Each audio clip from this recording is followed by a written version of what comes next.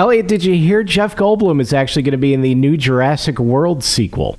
Okay. Well, how are they going to write him into the story? Well, life finds a way. The following is a presentation of the Radio Misfits Podcast Network. They bought their tickets. They knew what they were getting into. I say, let them crash. Geek Counter Geek with Keith Conrad and Elliot Serrano. Gentlemen, you can't fight in here. This is the war room. I'd just like to say, get a life.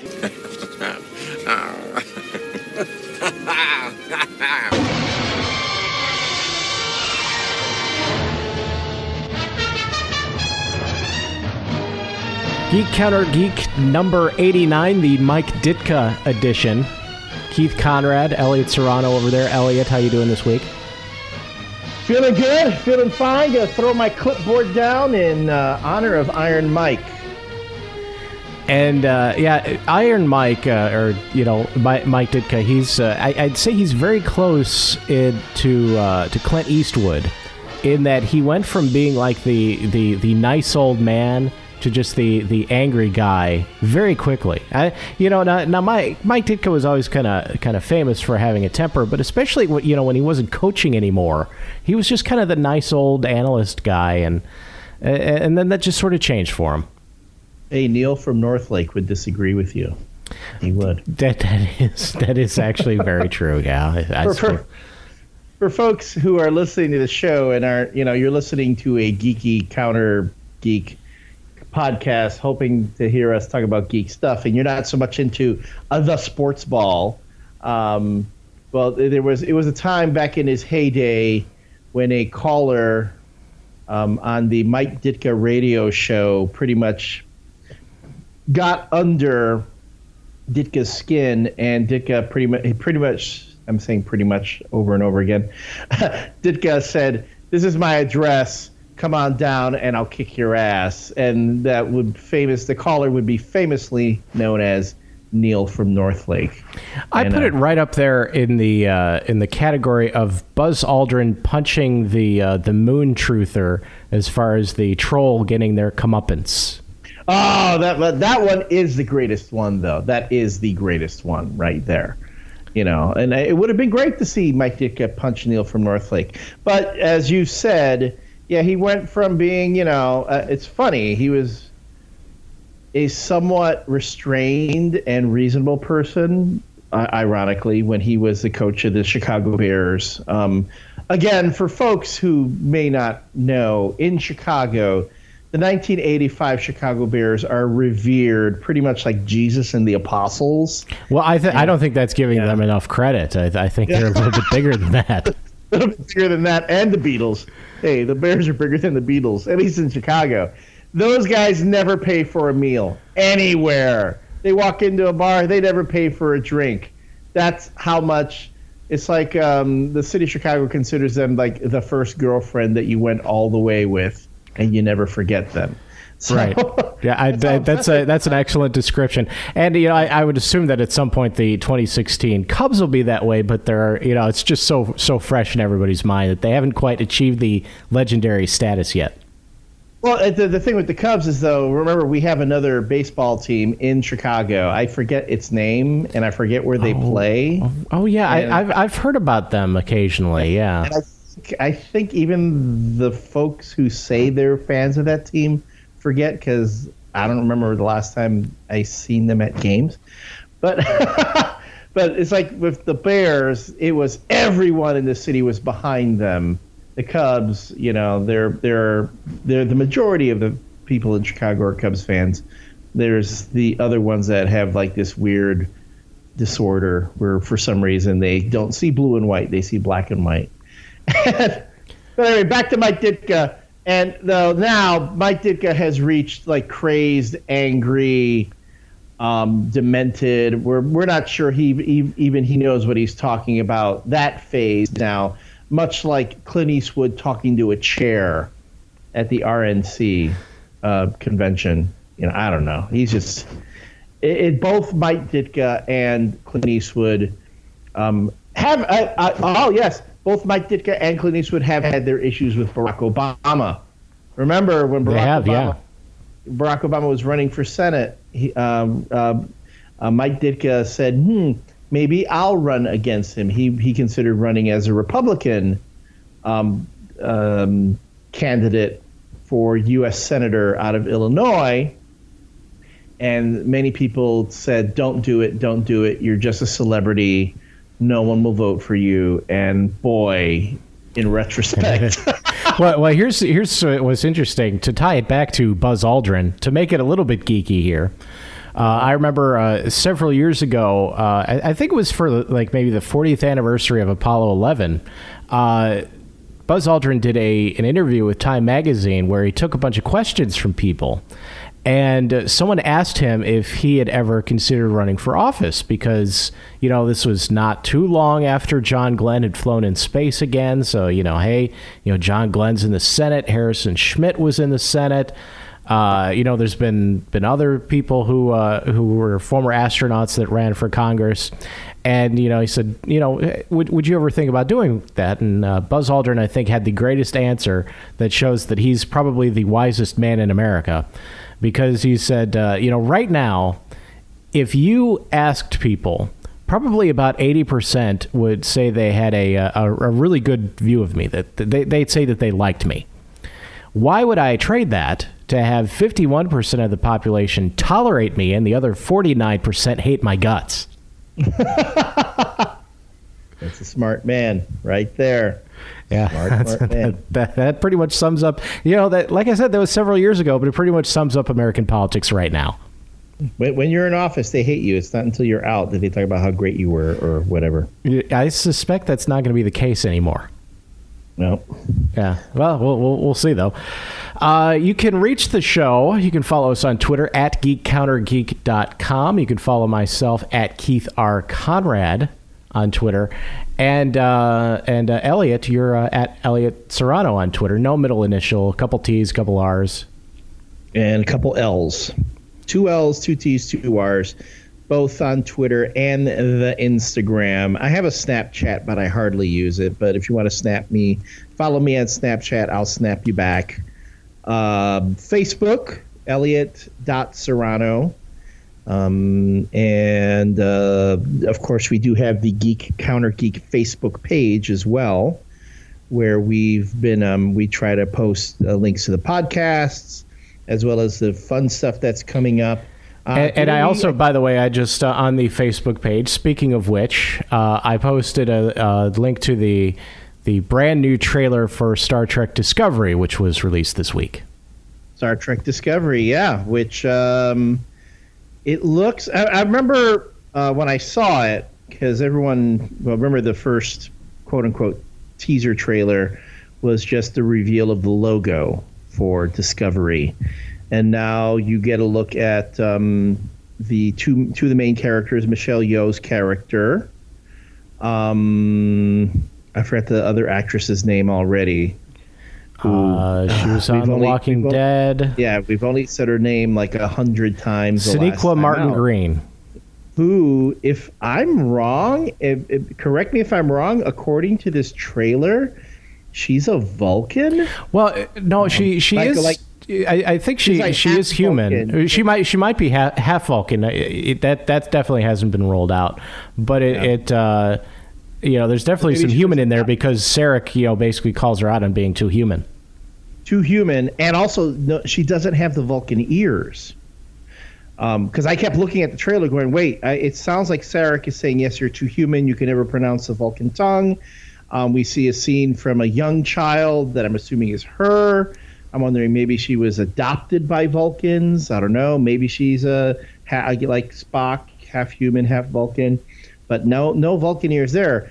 And, of course, dark-skinned, which is thrilling many folks because they say, it's about time that you have more people of color represented on Star Trek. Michelle Yeoh, we already see, is a captain. And she's trying to get a command position, I would guess. Yeah, it sounds like she's in sort of a Riker position where she maybe is resting on her laurels too much, and the captain's trying to get her to be a little bit more ambitious. And the original renderings and stuff that we saw of the Discovery looked kind of weird. It looked a little bit more. It kind of looked like a cross between a Starfleet ship and a Klingon ship. But the actual the actual ship that we saw in the trailer, it actually looks a little bit more traditional Star Trek-y. It looks. There was so much J.J. Abrams lens flare. that was definitely in there. Yeah. Wait, did Abrams do this episode or did this pilot? But when you freeze the images of if that is indeed the Discovery, it harkened back to the Enterprise from Star Trek: The Motion Picture. So I'm like, oh, okay, I can kind of feel that, although way more polished. Seems like he's got a ton of chrome on there.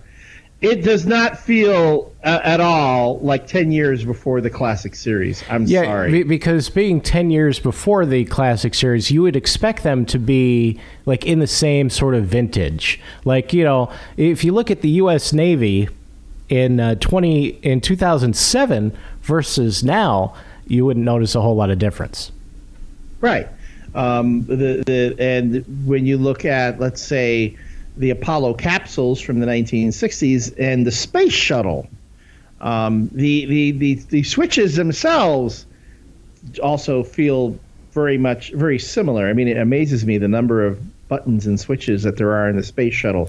Actually, that's a really good point. That if you look at the control panel on an Apollo spacecraft versus the shuttle's just a lot bigger, but it looks the same.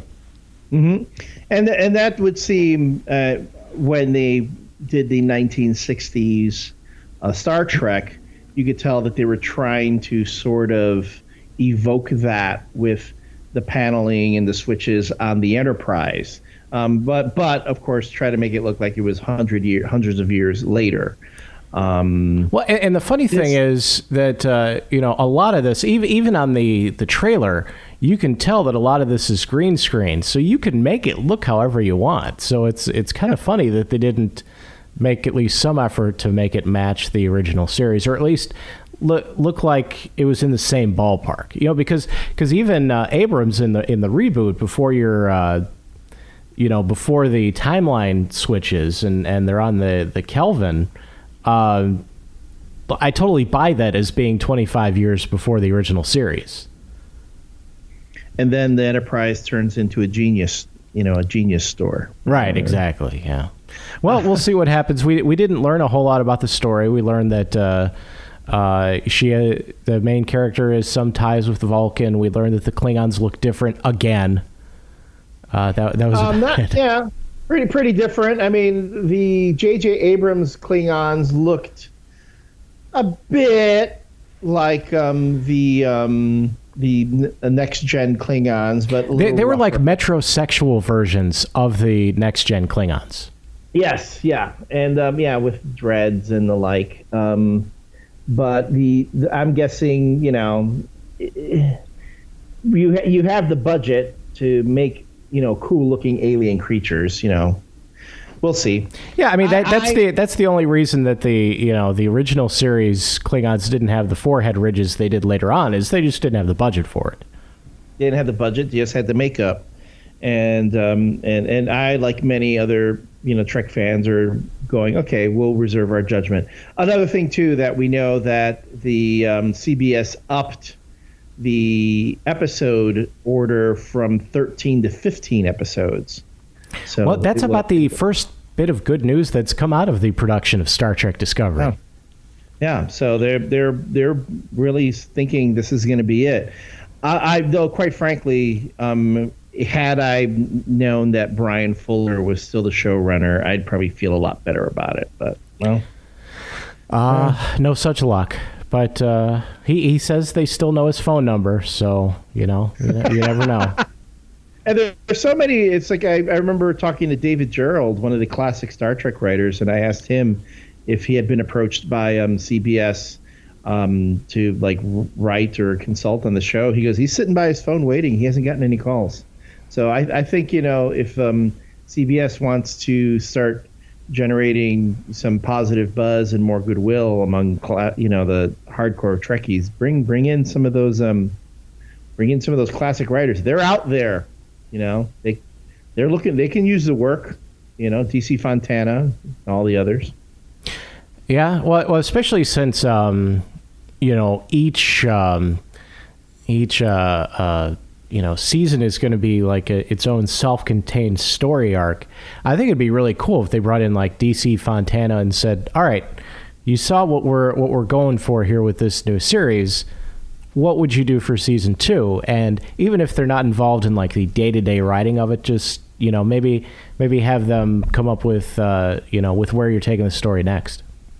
Like the overall arc, like they would do with X-Files, where you would have episodes that advance a particular mythology. In Buffy the Vampire Slayer, it would be who was the big bad of a particular season. You can do the same thing with Star Trek. It's episodic, but with an overall arc that gets people coming back from week to week, and hopefully brings back some of that flavor, that spirit of classic Trek. I mean, they finally figured it out in Star Trek Beyond. So right, yeah, and the good news is I don't think I might have to watch the trailer again. I don't know that I saw one explosion in the whole trailer. Yeah, so. Although it's funny, Star Trek Beyond was the best of the new Trek films, and it's the one that did the worst in the box office. Oh. Yeah. Like it actually did bad enough that they weren't jumping up and down saying, "Hey, Star Trek 4 is coming out in 2 years." Yep. And Chris Pine is going over to Wonder Woman. How funny is that? It's a total role reversal, because when you think about it, in a lot of ways, at various times, the original series people almost had to be kind of dragged kicking and screaming back into Star Trek. And like Spock wrote or Leonard Nimoy, sorry, he had a real name. Leonard Nimoy wrote a whole book about, hey, I'm not really Spock. I've done other things too. And in this case, it's the actors and actresses who are like, yeah, we'd really like to do another one. Yeah. Oh yeah. Why would I say no to work? That's true. Yeah. Like when people ask Ewan McGregor, would you like to do an Obi-Wan Kenobi movie? He's gonna go, no. I don't want to pay my mortgage or whatever. Well, for a while there, you got to feel bad for Chris Pine, because for a while there, he was Captain Kirk and Jack Ryan, and then Jack Ryan just sort of went away. That went away, and yeah. And now Jim from The Office is going to be Jack Ryan. Jack Ryan, and Carl Urban, though, there's talk about him being Judge Dredd in the Netflix TV series after doing what many folks consider to be a bang-up job in the Judge Dredd movie. So yeah, we'll see. Carl Urban, people love him. He needs to keep finding a job. His other show on Fox got canceled. So yeah. I that one lost me after like 2 episodes. So speaking of ill-conceived retellings of beloved stories, I know you want to talk a little bit about Steve Rogers. Yeah, the second issue of Secret Empire, the big event that's going on in Marvel Comics. And this is the one where he said, Hail Hydra.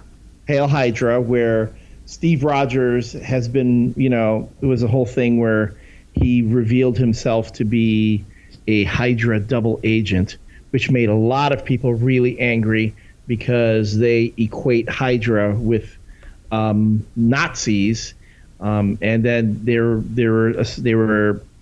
was a much gnashing of the teeth and a great hue and cry, saying that you can't, Steve Rogers can't be a Nazi because it's unconscionable. They would never have Captain America do something like that, and then forgetting that there was an actual Captain America, classic Captain America issue by Stan Lee and Jack Kirby where Captain America was under mind control by the Nazis, and there's a panel where he's giving the Nazi salute to Hitler himself. So there's this great outcry of now wait a minute. Outrage. You're saying Yes? people were outraged when they didn't know what they were talking about? When has that happened?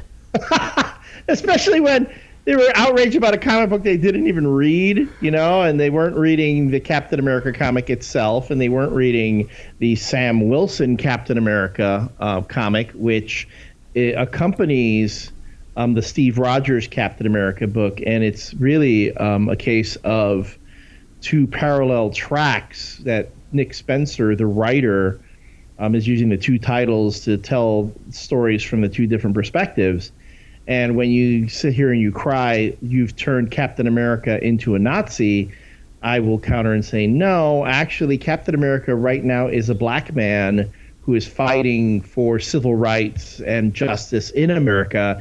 You guys are just fixating on the old white guy, which is, ironic, especially when you have so many folks within the comics community who want representation and diversity in comics, and they're utterly ignoring, the Sam Wilson Captain America character. So, now the second issue of Secret Empire is out, and it's been revealed that, oh, wait, there's another Steve Rogers out there in the time stream who's trying to find his way back to, this current reality where the evil Steve Rogers has taken over the world. And, if it comes out later that it turns out that the quote-unquote evil Steve Rogers was a clone or whatever, or an alternate timeline version or whatever, blah, blah, blah, and the quote-unquote real Steve Rogers was always the pure, bastion of hope and freedom and so on. I really do hope that all these folks who were ready to burn Nick Spencer's house down are ready to stand up and go, okay, we should have waited until the end of the story. You've got to wait until you get to the very end and you see the entire story that they're trying to tell, and then as soon as Steve Rogers wakes up next to Suzanne Plachette and the story's over, then you know whether it's been right or wrong. Well, in this case, it would be Haley Atwell. Remember? Oh, yeah. Haley Atwell. But, and that the thing that, and this is the part about this whole Steve Rogers is a Nazi, and when you say that I bristle at that, because these are people who are trying to force outrage, and this is the other thing too. I don't want to get too political here, although this is really kind of a political argument, because this is pretty much very left-leaning comic book fans who are angry about the alt-right in America. And they come out and they say that Nick Spencer is an alt-right sympathizer, a fascist. This is Nick Spencer trying to push an agenda through comics. Again, ignoring that the exact opposite point of view is being explored in Sam Wilson Captain America. Right? Remember, you're talking about Nick Spencer, not Richard Spencer. Not Richard Spencer, right? That dude, punch him.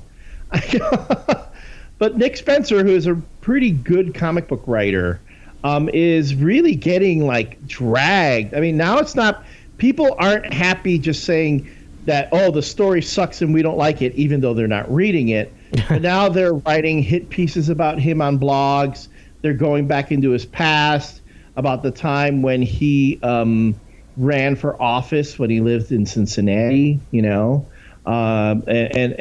to me, it's like, wow, this is the left doing a lot of the things that they would bitch and moan about the right doing, and it's remember what was a while back. I'm sure I talked about this on the podcast.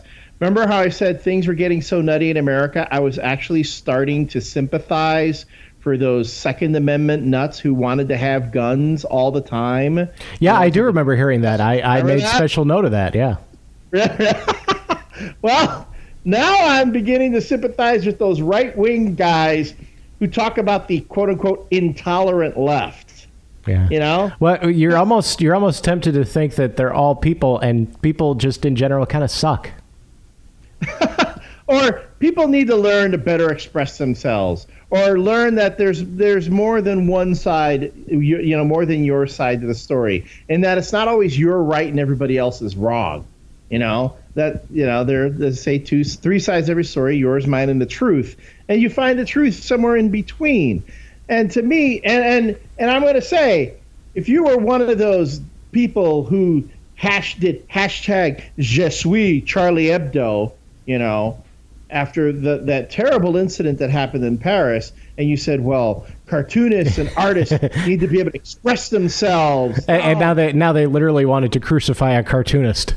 They want to, they want to. They're pretty much. I mean, they're not going to go to his house and shoot him. I don't think. I would hope no one would condone that. Although you do have nutty folks. Nick Spencer was getting death threats. Okay, he was getting death threats over this whole thing.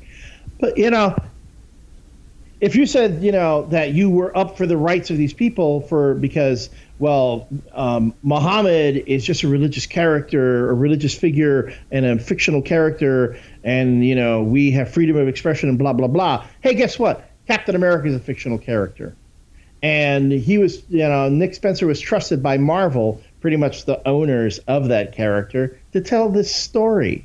So, if you don't like it, don't buy it, don't read it. If you don't read it, you don't talk about it, no one talks about it, guess what? The story goes away. It goes away. Nobody talks about it. No one makes a big deal about it. Yeah, nobody buys the comic books. They stop making those comic books and start making other ones. I mean, I know I myself, I wrote a comic book before the election that I was really concerned was going to tick off a lot of folks, because the way I was writing it, you would have thought I hated Hillary Clinton and was totally supporting Donald Trump. And anyone who knows me, that's BS. There's no way I could have supported Donald Trump. Wait. You didn't support Donald Trump? Okay, maybe I supported him when he was on The Apprentice. Okay, yeah. Not running for... Although, it was pretty funny when he took down Marco Rubio. I mean, that was... And even for a moment, I thought, wow, Donald Trump as President of the United States, for the entertainment value alone, would be worth it. And then I remembered I said the same thing about Rahm Emanuel as mayor of Chicago. Boy, do I regret that too. So again, when it comes to opinions, everyone's entitled to them. But when you start going into attacking a person personally, attacking a writer over what he thinks he's doing wrong with a character, again, in a book that you don't even read, right? In a book that you haven't read in God knows how long, that the only reason they did this with Captain America was to get people interested in the book and buy it and see what happens. That's why you do that. And in the end, Cap's going to be fine. Steve Rogers is going to be fine. He's going to be who he is. He's not always going to be the bad guy, right? So, all this outrage that was going on, and as Secret Empire progresses and unfolds, we're going to see everyone got all angry for really no reason. And one last time, I'm going to say this time and time again. If Hydra is a Nazi organization because at some point it had Nazis in it, no, remember, it's the guys who thought the Nazis were too nice and cuddly. Right. Then NASA is also a Nazi organization, because we all know Operation Paperclip. We wouldn't have gone to the moon without those Nazi scientists. That's true. We wouldn't have. So that's my rant. I'm sorry. / end rant. So, speaking of beloved franchises that are going to be spun off into oblivion, so now news came last week that HBO is planning as many as 5 spin-offs for Game of Thrones. Now, I'm trying to think here. When was the last time there was a spin-off that actually did well? You mean of a show? Yeah. Well, I don't know of any that did 5, but I do know of spin-offs that did fairly well. I mean, if you go back a bit, well, MASH gave us Trapper John MD. Are you going to be watching Trapper Jon Snow? Oh, that would be awesome. Yeah, no, but they got to bring back the Hawkeye gal. You know, the one who tried to shoot him with the arrows. Yeah. There was Frasier. There was Frasier. That was a spinoff. I will say I enjoyed Frasier a lot more than Cheers. In fact, if you watch old episodes of Frasier, they hold up way better than old episodes of Cheers do. Yeah, I found that too. I was probably a bigger fan of Frasier at the time, but even trying to go back and watch them, Frasier holds up. Cheers, not so much. Archie, All in the Family gave us the Jeffersons. Oh, that's true. Gave us the Florence was it Apartment 212? I'm trying to remember the name of that show. With his housekeeper, the one with her family. Then Perfect Strangers, remember? Gave us the spin-off of Family Matters. That's right. They were Family Matters. that we wouldn't have known Urkel if it wasn't for Family Matters, because she was the elevator operator, wasn't she? Which think about that, Elliot. In that spinoff, so I believe her name was Harriet. Was Carl Winslow's wife? Yes. She was the elevator operator in a newspaper. So there's literally no way that reference could be more out of date. True. Although I always imagined that Family Matters was the show starring Carl Winslow's character from Die Hard. See, that would have been awesome. That would have been like, yeah, and I kept waiting for it. Would have been great to have Bruce Willis just show up, one day, just say hello. Yeah. How you doing, pal? Welcome to the party, pal. So I know that there's a lot of aspects of the Game of Thrones universe that haven't necessarily been explored. So there's probably some territory for some interesting stories. I just don't know. But really, has HBO done a bad show lately? So. Well, if George R.R. Martin is kind of consulting on this, I would guess, it'll be okay. Although, again, 5 different shows. That's, I don't know. I can't think of any franchise that had that many successful spin-offs. Well, I would assume if they're probably basically just kicking the tires on 5 ideas, and they're probably thinking maybe one of these will work out. Yeah, so we'll see. Or they'll have literally a whole new sub-channel of HBO, or they'll have like HBO East Coast, West Coast, and then just Game of Thrones. Game of Thrones would be pretty much all of the Game of Thrones channel, the GOT channel. See, because I know, you could do the same thing with Westworld. You could have, some sort of show that actually, shows the world outside of the park, because we haven't seen any of that. Look, you got so obsessed with the idea. You got so obsessed because you found out that you could. You didn't come to consider if you should. Yeah, it's a common problem. Yep. Especially with stories involving Michael Crichton. Michael Crichton. Well, Michael Crichton, God rest his soul, didn't find an idea that he didn't want to run into the ground. If you've read Congo, it's essentially Jurassic Park, but with monkeys. Right. I mean, really all his stories were kind of the same. When you think about it, there was this sort of like secret world that you didn't know existed.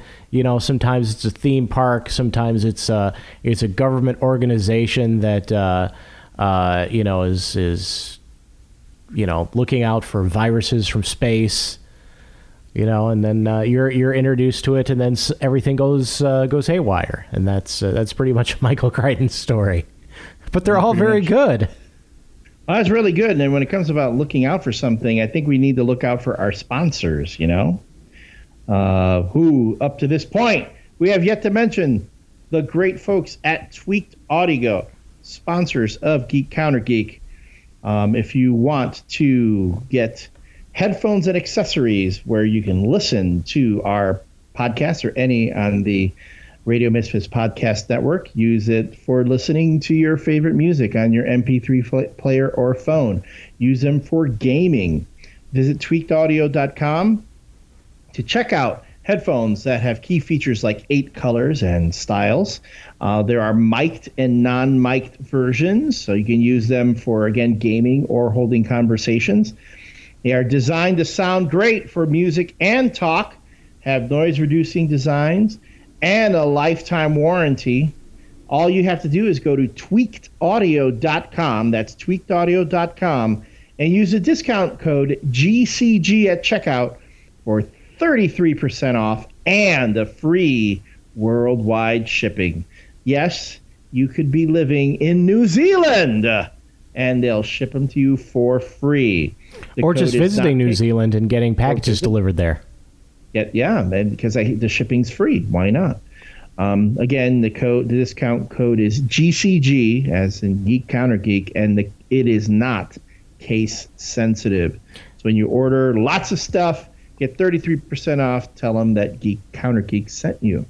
And you can use your brand new shiny Tweaked Audio headphones to listen to other podcasts on the Radio Misfits network, like Minutia Men. This time they're tackling a very important issue that's plagued many people, snoring. They have minutia about snoring. I know that. That's. Yeah. I mean, I have not. Yeah. There's a reason why I sleep alone. Yeah. Our friends at Lozano and Friends, they're actually they're tackling the Steve Harvey memo. I don't know if you saw. I saw the exhaustive. Memo. I read it. The exhaustive news coverage of that. I have a friend who actually works for Steve Harvey as his warm-up guy, and he had some opinions about that. I know Lozano and Friends, they had another local comedian, Vicky Eisenstein. They've had her on the show. Great gal, great funny gal. She's been on there to talk about different topics. So she's the best. Yeah. And there's this brand new podcast. I don't know if you've heard of it yet, Elliot. It's called the Dishing Bitches. Oh, the Dishing Bitches. Yeah. They're back. Yeah, they have 7 secrets to dating from the experts online. So, oh, really? Yeah. Ooh, I'm going to have to listen to that one because I'm telling you, my dating game is really, really rusty. In the interests of full disclosure, I have actually gone out with one of the Dishing Bitches. We went out once, and I've never heard from her again. So maybe I'll just need to listen to their podcast and find out why.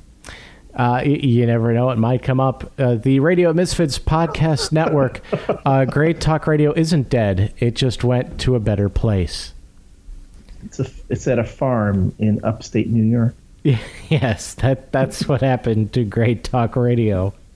Because I'm definitely not hearing it a lot of other places in my life. I'm just saying.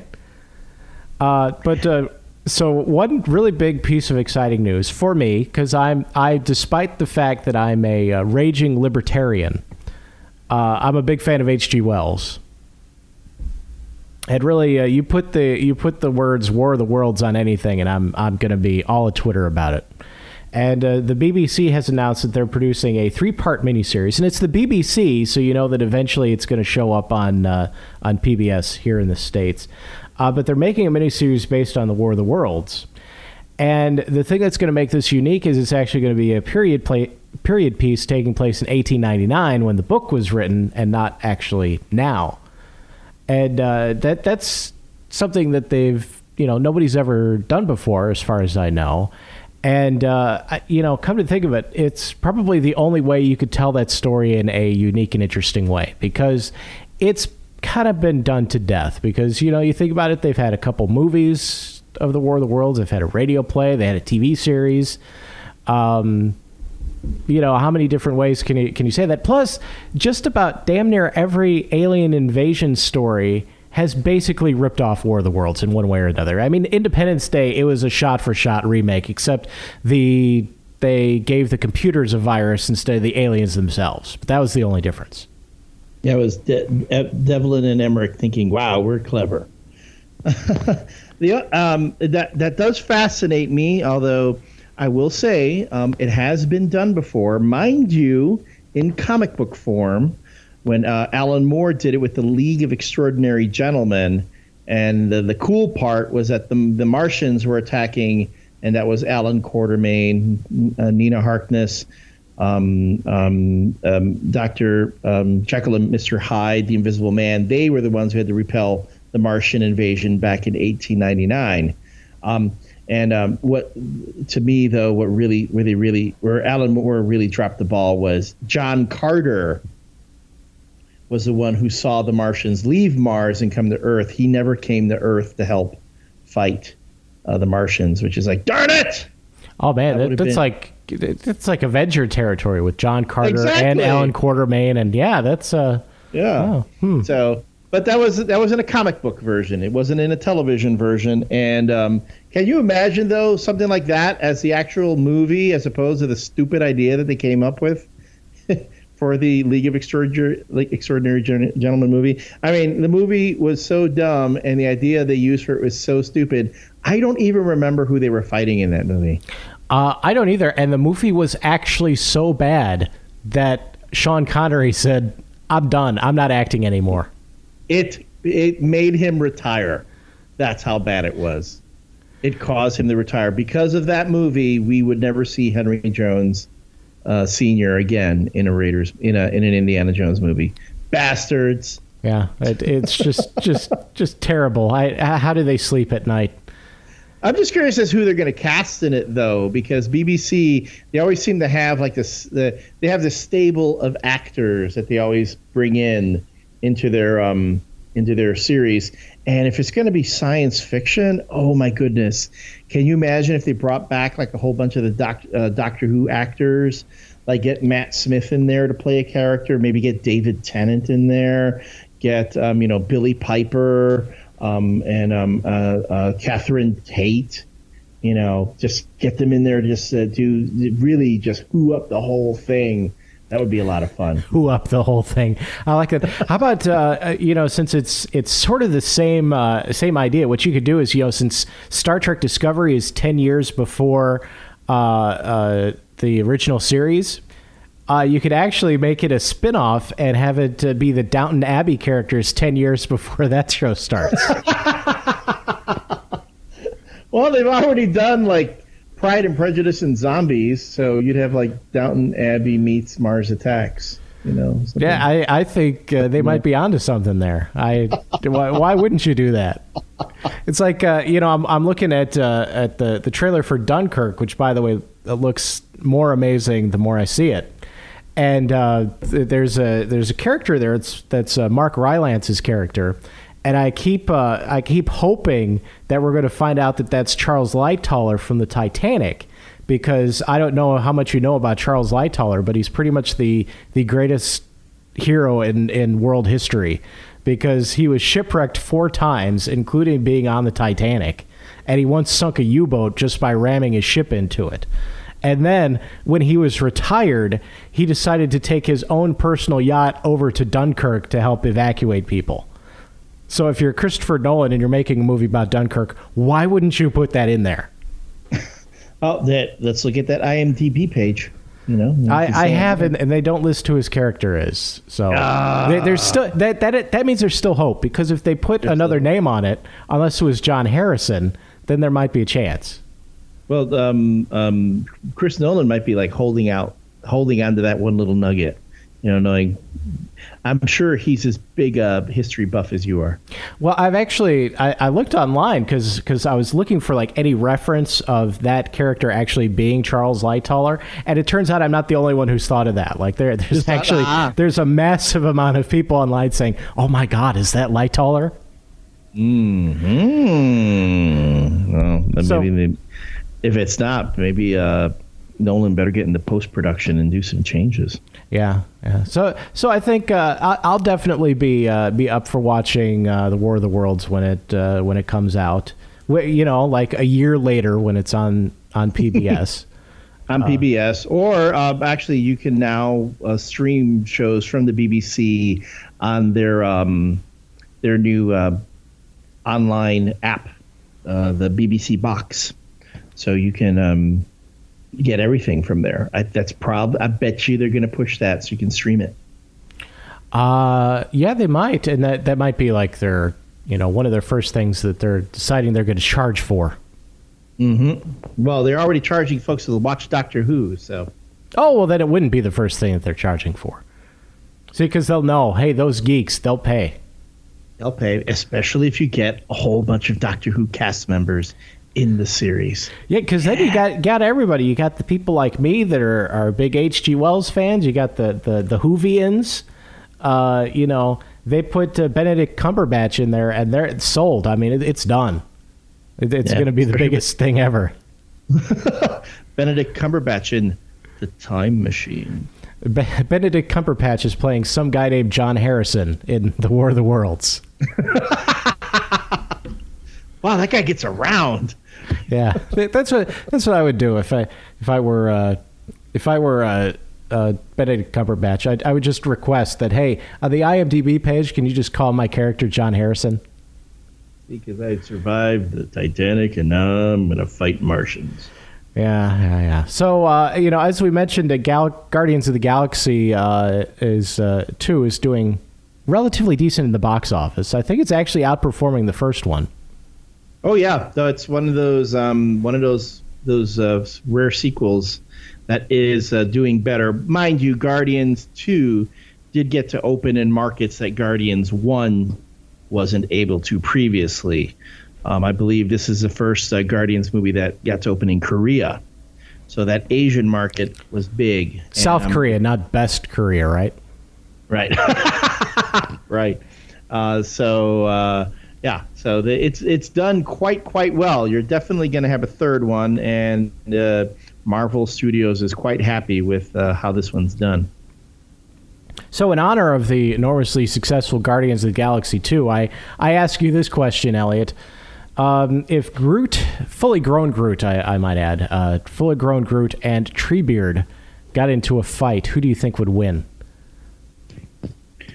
Well, here's the thing, because this is actually a great debate when you consider that Groot is almost kind of like an homage to Treebeard. Treebeard does precede Groot. Groot is a character that was in the early 60s Marvel Comics, and it wasn't until much later that they decided to make him the lovable, sidekick to Rocket Raccoon. Yeah, and Treebeard, that would have been Lord of the Rings was in the 40s? Yes. Yeah. Way before that. So Groot, being who he is, shouldn't really stand a chance against Treebeard. I mean, we're talking about an elder tree. We're talking about a force of nature. We're talking about, a soul that imbues all of the of that world. I keep wanting to call it Midgard. Yeah, I'm crossing my fandoms. Middle Earth. So isn't it Isengard? Isengard is for the other place. But let's face it, Groot has better brand recognition. Yeah. If they were actually going to get into a debate, though, I would probably give the nod to Treebeard as well, because Groot has kind of a somewhat limited vocabulary. Yeah, but then later on he can say that Treebeard got the questions before the debate. Yeah. Doesn't matter, though, because... It doesn't matter, though, because no matter who actually wins the fight, 5 minutes later, Nick Offerman is going to show up and turn them into a coffee table anyway. Nature is amazing. The preceding was a presentation of the Radio Misfits Podcast Network. Find our other great shows on iTunes, Stitcher Radio, and at RadioMisfits.com. Thank you. Gabatron? I am Groot.